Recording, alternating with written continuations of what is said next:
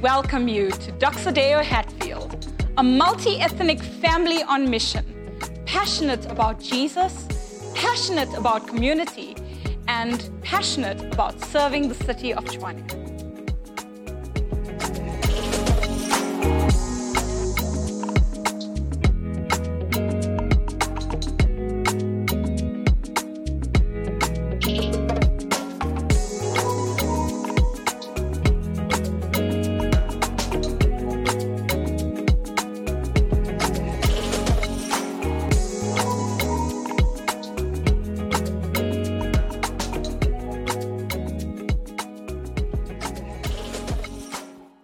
Incredibly stunning, ridiculously good-looking people of Hatfield. And amen. Great stuff. My name is Taiki, and I'm a partner here at Hatfield. And we're going to be getting into the Word this morning, so I hope you're ready for that. And yes, thank you, Mana. I love the energy. But last week, as you guys know, we kicked off a new preaching series here at Hatfield called Come and See, where we're walking through the book of John and we're discovering who Jesus is. And in so doing, we're discovering a little bit about who our God is and also who that makes us. And also, what does it look like to share the truth that we have found in Jesus with others? So today we're going to be looking at the question, what does Jesus have to do with God? What does Jesus have to do with God? Because often when we approach somebody with Jesus, they're like, but what does Jesus have to do with God? Why this Jesus guy? Why not just God? And we're going to be looking at that today. And have any of you ever done Alpha? Woo! Okay, we've got some Alpha fans in the house. Alpha is an incredible course run by HTB, Holy Trinity Brompton. And we run it here as well from time to time. And what it is it's sort of a safe place for people to ask questions about Christianity and find out a bit more about who God is, who Jesus is, who the Holy Spirit is. And in their one talk, Who is Jesus?, they ask a few random people on the street, okay, who would you say Jesus is? And it's quite interesting to hear their responses because some of the guys are like, well, I don't think he ever really existed. He's just like this mythical figure that somebody made up. And somebody else was asked and they said, well, he was a good man and he gave good advice. And the myth just snowballed from there. And somebody else was just like, he was just this crazy guy. He was just this crazy guy. But my question to you today is, as you sit here, who do you say Jesus is? If I had to stop you in the middle of the night and wake you and go, who is Jesus? Okay, first of all, you're going to probably clobber me. But second of all, what would you say? What in your heart of hearts do you believe about who Jesus is to you? John Tyson is an incredible preacher. He's the lead pastor from the Church of the City of New York. And in a recent Easter message, he actually said that him and his family got to go and see the alleged tomb where Jesus was laid and obviously was resurrected there as well. And he got to look at the different responses of people as they were in the tomb and as they came in, as they checked it out. He said, it's obviously a glorified tourist attraction now and people get in queue and then everyone has their turn to go in and look around. And he says he got to stand there for a little while and look at how the different people responded. And he said, well, some were indifferent. Many of them teenagers who were dragged there by their parents to come and see this awesome site where Jesus was raised. And they were there and they're like, okay, that's nice. Now can we go see the next attraction? So it's sort of that kind of thing. And he says others were the debaters. They were there and they were going, yes, but the Crusades raised this place. So how can they know? And how this could not be the right site. And they were just getting into sort of the mental part of being there, but not connecting emotionally or spiritually at all with what was happening. For them, it was entirely a mental thing where they're going, yeah, but okay, so now we've seen it. And then he said there were others who came in and as they stepped into the space, they fell to their knees and they said, this is the place where my life was changed. Because Jesus was raised from the dead, I was able to have new life. And he says he just saw these devoted followers that walked in and they were like, this is the space. This is the space. And this morning as we look at just those three different responses, I think all of us find ourselves in different spaces in our Christian walk where we might be in each of those places at different times. And really, I grew up in a Greek Afrikaans home. You don't get more mishmash than that. And we did church the best way. You know, it's Easter and Christmas. So no, that is not the best way. Don't quote me on that. But much of my church experience was one of religion. It wasn't one of relationship. Church was something we did twice a year. And we had this concept of relationship that people were talking about, but I didn't experience that at all growing up. It was literally something we went and we did. And one of my earliest memories of church was taking communion in the Greek Orthodox Church. And in the Greek Orthodox Church, communion was OBS and mos bolikis. Now, okay, so some of you don't know what mos bolikis are, so I will translate. It's basically unbaked rusks. You know those loaves of rusks that are still soft and delicious? So here's me, little me, getting in line with everybody else at the Greek Orthodox Church. And I'm getting in line, and when you get to the front, they've got this cup, and everybody shared the same cup. I know, now that we've been through COVID, everybody's like, really? But yes, everybody shared the same cup, and you got your sip of your OBS, and like a good boy, I stored it in my cheek, and I grabbed my rusk, my mos boliki, and I made sure to hightail it out of the church to the nearest bush to spit out this horrible liquid that had entered my mouth and eat my rusk and then get back in the queue for another mos boliki. Okay, so this physique does not happen by accident, people. Okay, so really, I had the rusk, I got back there, but really, although I was physically present, I did not understand the significance of what was happening and what I was doing. So around the same time, or a little bit later, I was around 12, and my parents decided they would go their separate ways, and things hadn't been going well for them for quite a long time, and they both decided they'd be happier with someone else. And my dad left, and often we wouldn't know where he was. He would just move from space to space in the country, and occasionally we'd get to chat with him or go stay with him for a weekend. But he made very clear when he left, he didn't want us to live with him. He wanted us to live with our mom. And we did. My brother and I went to go stay with my mom, and she remarried, a guy that was, unfortunately, an abuser and a drunk, and it would be 10 years before she'd be able to walk away from that relationship. So when I started asking questions about faith and church, I shifted from really being someone who was indifferent to being there to being someone whose intellect told him this whole thing was a wash. And for all intents and purposes, I'd stood in the tomb, but I did not see a Jesus there. I was so bitter and closed off because of everything that I'd experienced that I was just unwilling to see or to speak to God. And even if he was real, I had already been rejected by every other father figure I'd ever known. So how could I relate to this God that hadn't even bothered to fix my home situation? So I just thought I wasn't good enough for any of them, so I probably wouldn't be good enough for him either. So I decided this is not for me. And where am I today? If you were to ask me today, who do I think Jesus is? Well, hopefully I'm not in that place. But today, I am deeply convinced that there was not a single day in my life that God and Jesus and the Holy Spirit were not present in every moment that I'd experienced. But it was a journey. It was a journey for me to get from the OBS and the mos bolikis to where I am today. Can we recognize that? There was life that happened in the middle somewhere. But my question is, what does your journey look like?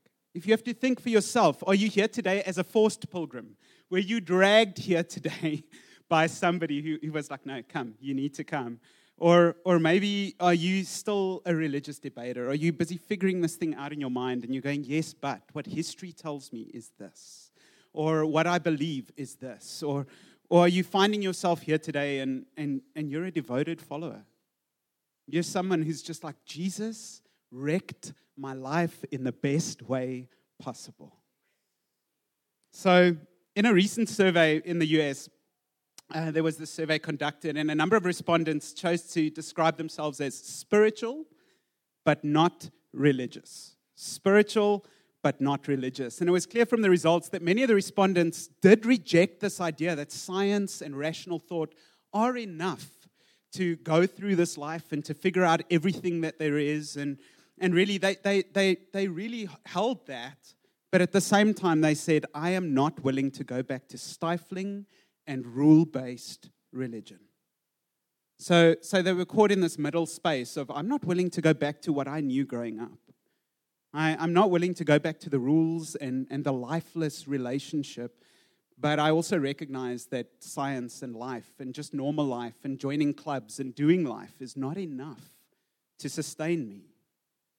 Now, when I say that, who of you does that resonate with? Hey, when I say going back to stifling rule-based religion is not an option, do you guys feel that? Do you guys have that in you?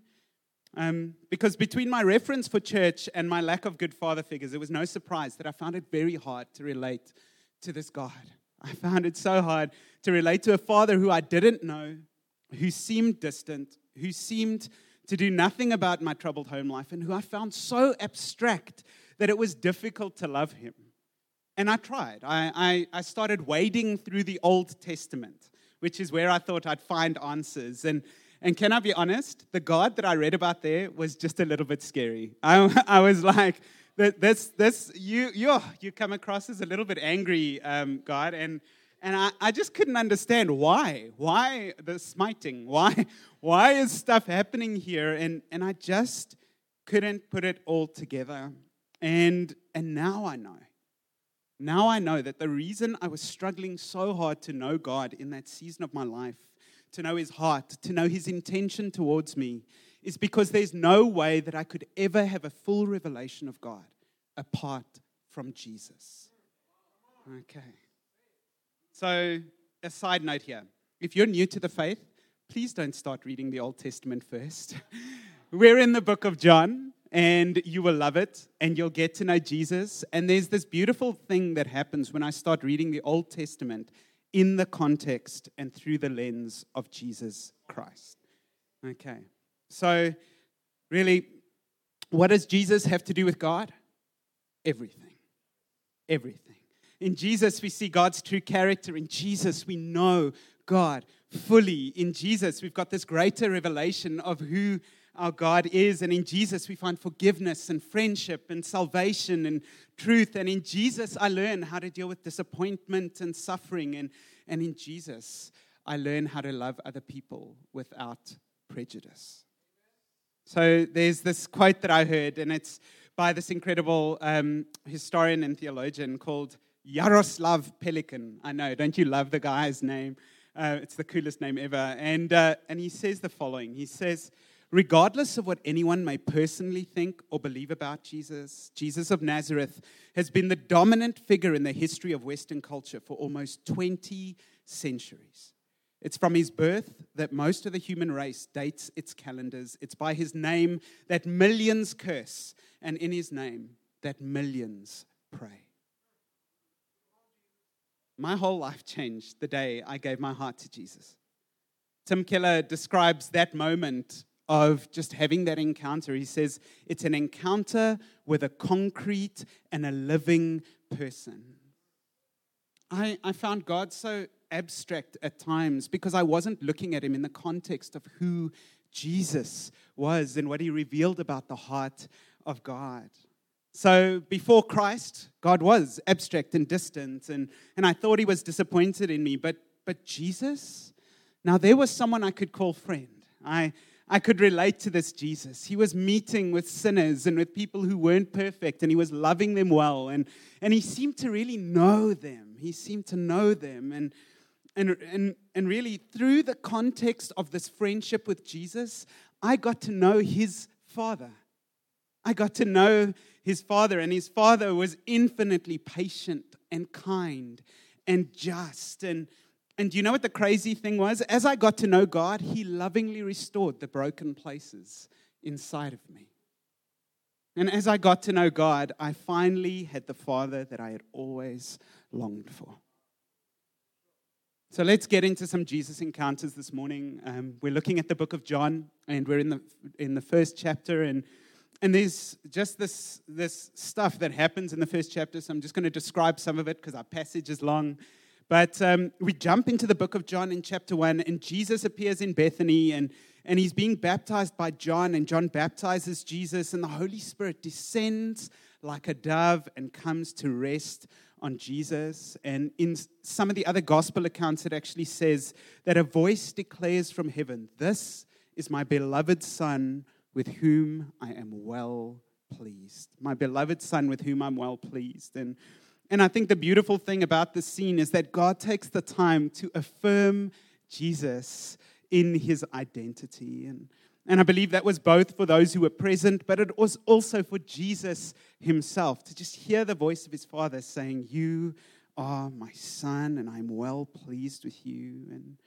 And really, this scene affirms for John that Jesus is who he says he is. He's the Son of God. This is what's happening in that moment. And really, as Jesus kicks off his earthly ministry, we see just after this that he starts to gather up the 12, and he starts to gather up his disciples. And really, what I see in this picture is I see a God who's loving and affirming and empowering in that moment. And throughout this gospel account, you're going to see a phrase happen a few times, and it's this phrase that says, "Come and see." Come and see. Can we all say it together? Come and see. Okay, not that hard to say, hey? So whether it's Jesus saying to the disciples, "Come and see where I live," or it's the disciples saying to one another, "Come and see for yourself that Jesus is the Messiah," there's something so incredibly beautiful about this phrase. And do you know why I find it comforting and beautiful? Is because it reveals the simplicity with which we can introduce others to Jesus. I think sometimes we get all up in our head and we're like, how am I going to phrase this? How am I going to say this? How am I going to bring this person closer? How am I going to let them see Jesus? And for the disciples, it's as simple as saying, "You know what? I'm just going to be a friend to you. I'm going to love you, and I'm going to tell you, come and see this man that changed my life. Come and see this man that changed my life." And one of the most beautiful encounters of that we find in John 1, verse 43. So you can start reading with. And it's just this passage, John 1, 43 to 51. And it says, "The next day, Jesus decided to leave for Galilee. He found Philip and he told him, 'Follow me.' Now, Philip was from Bethsaida, the hometown of Andrew and Peter. And Philip found Nathanael and told him, 'We have found the one Moses wrote about in the law, and so did the prophets, Jesus, the son of Joseph from Nazareth.' And here comes Nathanael, and Nathanael's going, 'Okay, can anything good come out of Nazareth?' And Nathanael asks this question, and Philip simply says, 'Come and see.' Come and see. So there's just this moment where, first of all, Philip leaves it open for Nathanael to ask the question. But when he has to answer, he doesn't even try to answer. He just goes, 'Come and see.' Then Jesus saw Nathanael coming towards him, and he said about him, 'Here truly is an Israelite in whom there is no deceit.' 'How do you know me?' Nathanael asked. 'Before Philip called you, when you were under the fig tree, I saw you,' answered Jesus. 'Rabbi,' Nathanael replied, 'you are the Son of God.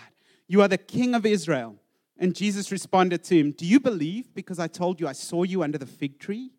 You will see greater things than this.' And then he said, 'Truly I tell you, you will see heaven opened and the angels of God descending and ascending on the Son of Man.'" Amen. So I see a few things in this passage that really move me and minister to me. So we're going to take it verse by verse, but really just before this passage, what we see is Jesus gathering up the first few disciples, and Andrew hears about Jesus from John. Andrew then proceeds to invite his brother Simon Peter to come and see this Jesus. Jesus calls Philip to follow him, and Philip in turn invites Nathanael to come and see Jesus. And there's this beautiful thing that happens when we recognize there's a chain reaction of things happening here. One person finding Jesus and inviting another person to come and see, and that person inviting others to come and see, and they will invite others to come and see Jesus. So Philip approaches Nathanael saying they found the Messiah who was written about in the law. And this is a huge thing because you see the Israelites have been waiting forever for their promised Messiah to come and restore them to their rightful place. And with that in mind, Nathanael asks this question, because here's this picture of the Messiah has come, and then he hears that the Messiah is apparently from Nazareth, and Nathanael's going, no good thing comes from Nazareth. This can't be the Messiah, and he's asking the question, and Philip doesn't condemn him in that moment, and he doesn't get nervous about the questions. He simply says, come and see. And as people around us are trying to come to grips with the reality of who Jesus is, they have to have the freedom to ask questions. They have to have the freedom to ask questions. And our job isn't necessarily always to have the answers, but our job is to keep pointing them to the one who does have the answers. So Nathanael comes towards Jesus, and Jesus says, "Here truly is an Israelite in whom there is no deceit." And I think the gravity of that moment is just Jesus knows Nathanael. This is the first time they see each other face to face, but Jesus knows who's standing before him. And don't we all want to be fully known? There's something about being fully known by someone. I came out of a broken home, and I was so desperate to have someone, anyone, just affirm my identity, who I really am. And I was lost, and I'd been shown over and again that I wasn't wanted, and I'd grown up in abuse and brokenness. And in walks this man, and you know what? He knew everything I have ever done. He accepted me as I am. He loved me perfectly, and he affirmed who I was. The real me. The me that nobody had ever seen or known. And moreover, he loved me in a way that I'd never known before.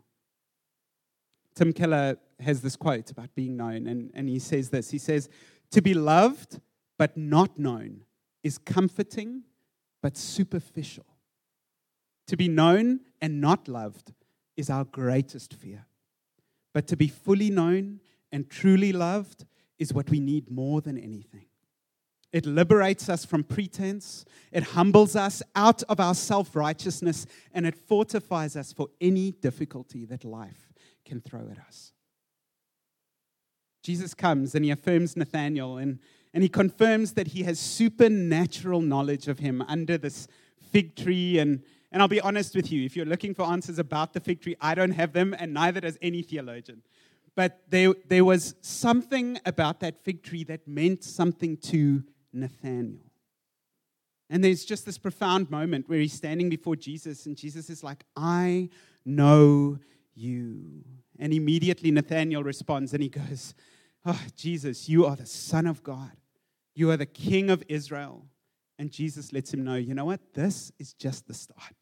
This is just the start. The stuff we're still going to see together will blow your mind.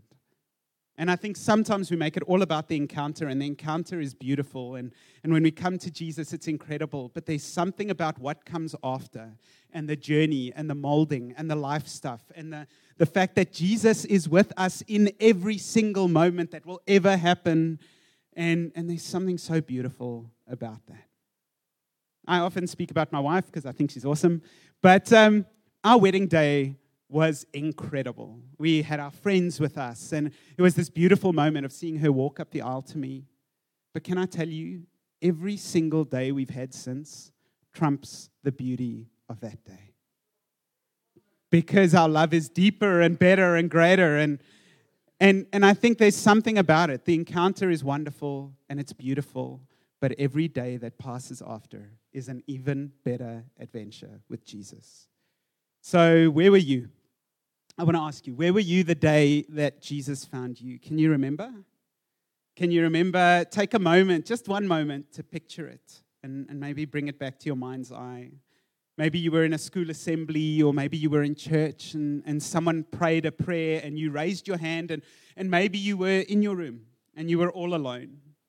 Maybe it was a time in your life when you found yourself at rock bottom and you were going, "Jesus, I just need you to step into this mess now and to come and help me." Wherever you were, I want you to remember the fact that in that moment, you were fully loved and you were fully known, and you still are. That moment of giving my life to Jesus felt like I was coming up for fresh air. It felt like I was breathing for the first time. Like I just was taking in new breath, and I could throw off this rule-based religion that I'd learned and seen and experienced in my life. And really, I could throw it off for a relationship with God. This God who was so desperate to be in relationship with me that he would give up everything. And he did. He gave up his son to die. Yes, Jesus reveals God's heart and his character towards me in the way that he lived, but even more so in the way that he died, in the way he was resurrected to new life. There was nothing Jesus would not do to see us restored to that full relationship. And I want to tell you today, no other religion sees their God taking on flesh, going to the cross, dying so that he can restore his relationship with his creation. So there's this beautiful poem, and I love poetry. People always sometimes have things to say about it. I was sitting reading a book of poetry the other day, and my boss went, "Okay, what use is that to the kingdom?" So he's just a very black and white guy. He's not a bad guy. He's just like, I don't know what is the point of poetry, because he's never been shown. So I said, you know what, it makes me a better preacher. So yes. But there's this beautiful poem by Edward Shillito, and it's called Jesus of the Scars. And if you can ever go look it up. It's in a little bit of Old English, but you guys will be fine. But it says, "The other gods were strong, but thou wast weak. They rode, but thou didst stumble to a throne. But to our wounds, only God's wounds can speak. And not a God has wounds, but thou alone." And there's just this beautiful thing about the fact that the Jesus that we serve, he's got wounds. And because he's got wounds, he can deal with our wounds. And he walks the road with us, and he loves us. And do you know, I say as a confession, do you know what the crazy thing is? After 26 years of knowing this Jesus, I sometimes still fall back into stifling and rule-based religion. How crazy is that? And I don't know if you can relate with me, but I've known Jesus, and there's something about the familiarity that sees me sometimes just falling back into old patterns. And you know what? I'll read my Bible every day, and I'll do a quick prayer, and I'll do the quick Jesus thing. But I'm falling back into things that don't have life in them. So really, this isn't a new thing.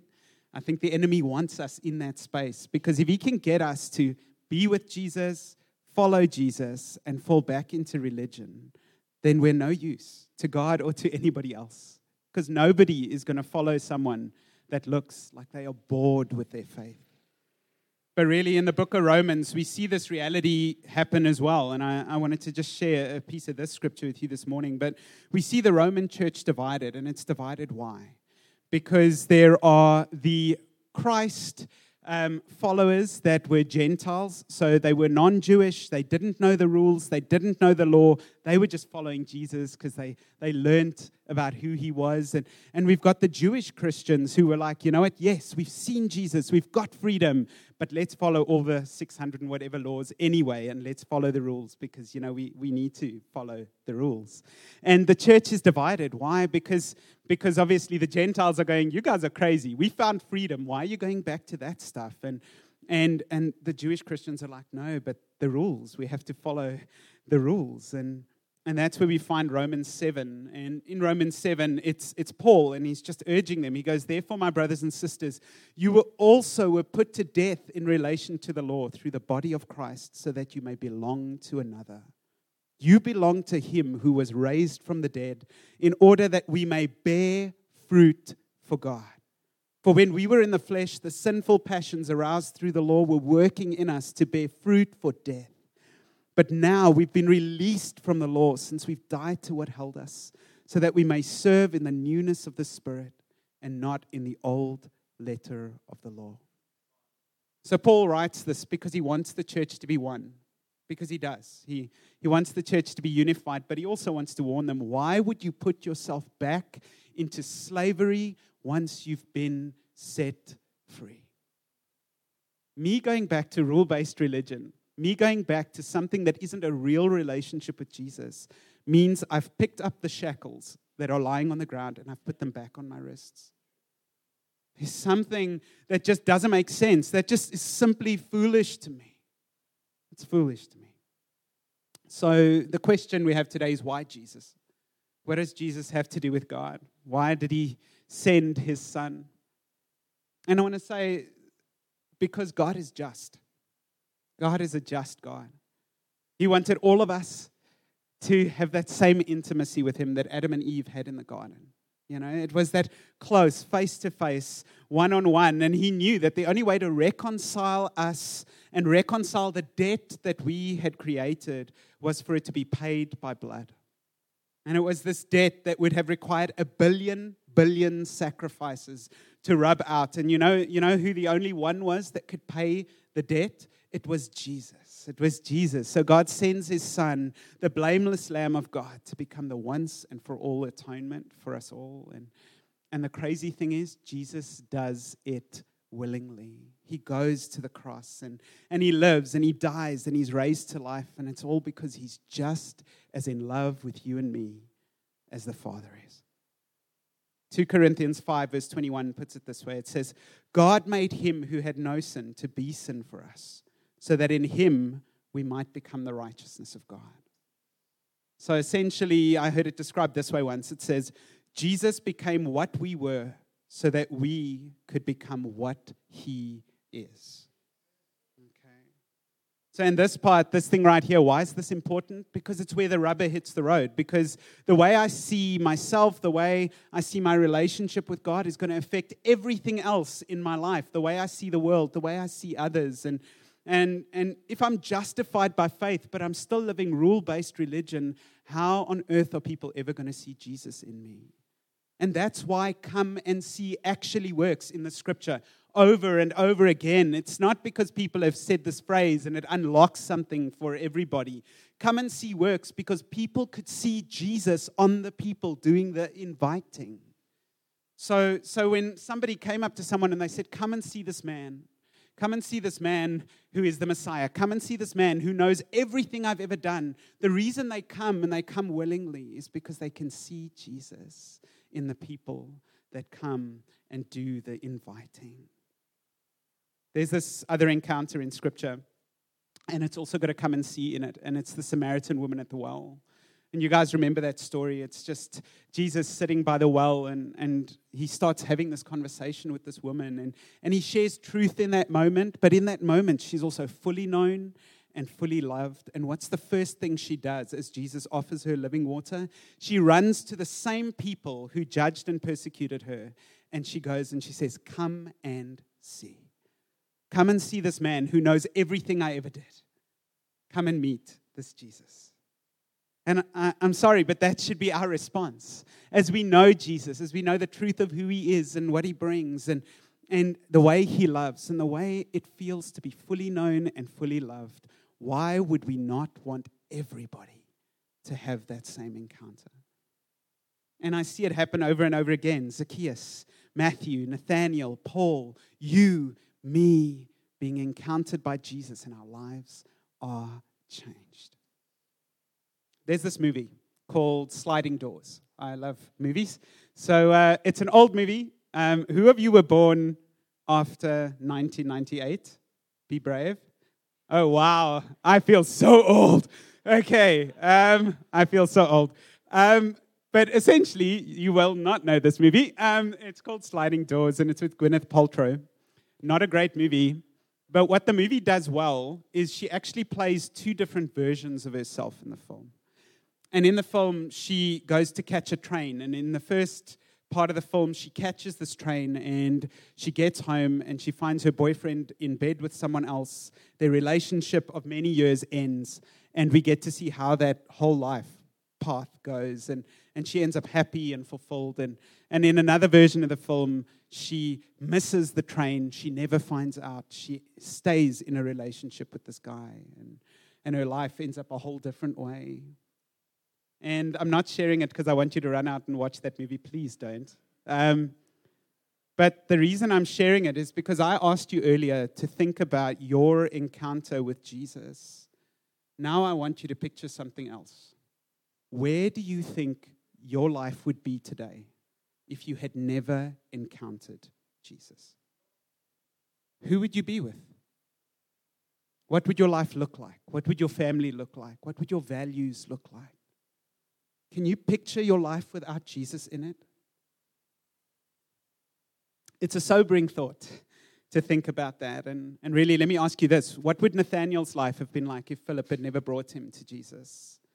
What will every life look like that God intends to reach through you if you never invite people to come and see this man that you know?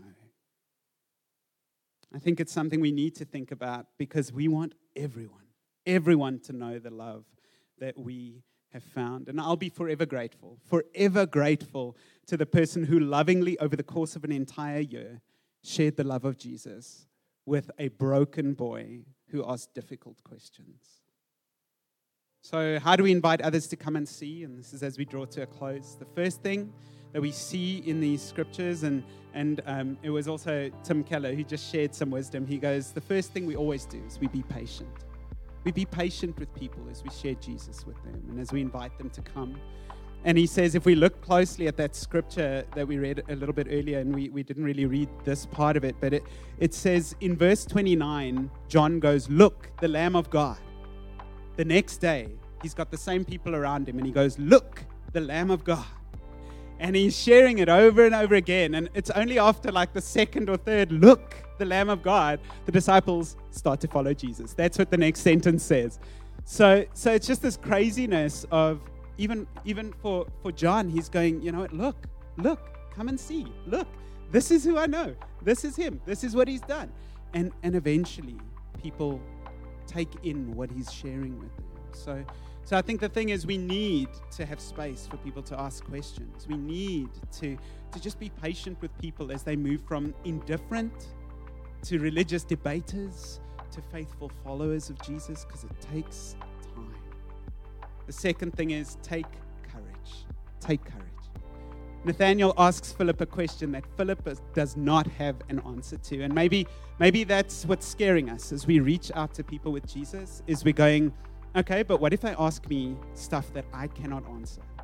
What if they're going, you know what, you don't know how I grew up. You don't know what home I lived in. You don't know what happened to me. And now you're coming to me with this loving God. And maybe, friends, the courage part is just stepping out and saying, you know what, I don't have an answer for you, but I know who does. Come and see.